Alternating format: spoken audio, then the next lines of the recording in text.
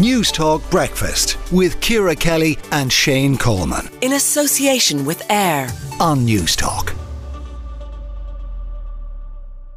Now, overcrowding, sex for rent ads and scams, these are just some of the issues being faced by international students coming to study here in Ireland. Executive Director of the Irish Council for International Students, Laura Harmon, joins us. Laura, what did you find in this study?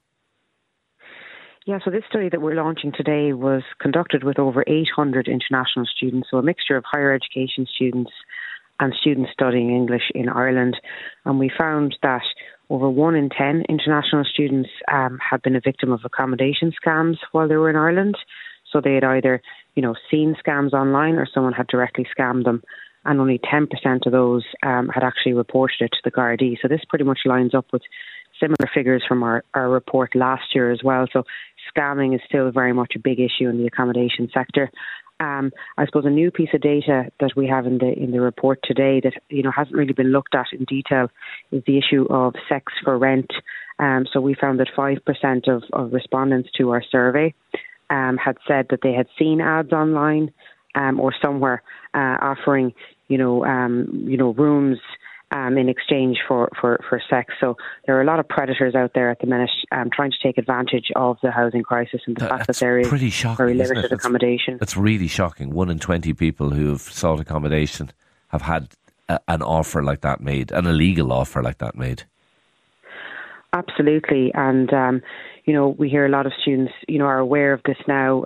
It's becoming something that they are aware of. However, if English isn't your first language and you're coming here, it's often these students that are targeted, because of that. And these ads tend to be quite vague. The students have described them, in their responses in the survey. They say things like, must be up for having fun with the housemates or must share a bed. We've had other students that actually turned up to view a room and they were like, where am I going to sleep? And is there specifically a law against that? I mean, it's obviously disgusting, abhorrent behaviour. Is there actually a law against that? Well, there's a legislation coming through the Oireachtas at the minute. There have been a number of bills. Cian O'Callaghan, Deputy Cian O'Callaghan, currently has a bill going through the Oireachtas, and we're going to be meeting with him tomorrow and others. So that hasn't been approved by the Dáil yet. So we're seeking for this to be urgently passed to clamp down on this issue. But there definitely needs to be more awareness raising around it, amongst the student population, but amongst the wider population in general. Because this is becoming, I suppose, more of an issue, or at least more of an issue that, is gaining awareness. Yeah. And unfortunately, students are being targeted, students that come here from overseas. Deeply disturbing. There's also, obviously, the less surprising findings as well. People finding it harder to get somewhere to rent and having to rent a long way away from their college.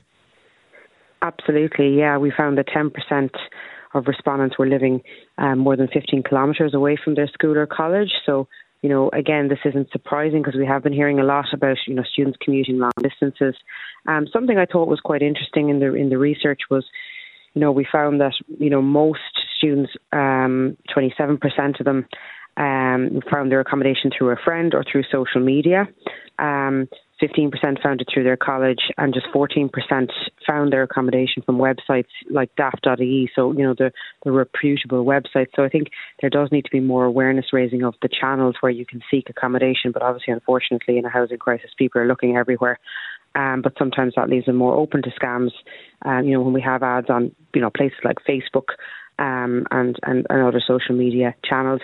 I suppose another issue that again, is not surprising given what we've been hearing over the recent years is the issue of overcrowding in accommodation. But, our survey has found again, that 4/5 of English language students, share a room with at least one other person. Yeah. And this is certainly something that we're seeing, particularly with students that come here to study English. I have to put it to you, I mean, maybe it's just my vintage, but we always shared a room when we were in college.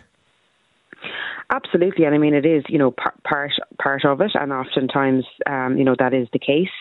But when you have multiple people sharing a cramped space, for example, or if you have a lot of people, in the one house, maybe with just one bathroom between them, you are talking about substandard accommodation here. And our report also did find that, the accommodation crisis is impacting, I suppose, on people's education, their student experience, their mental health. Over half of them, saying this.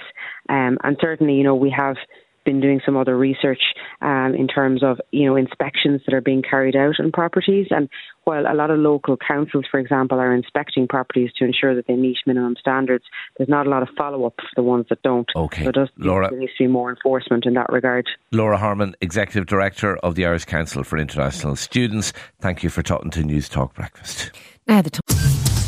Newstalk Breakfast with Ciara Kelly and Shane Coleman. In association with AIR. Weekday mornings at 7 on Newstalk.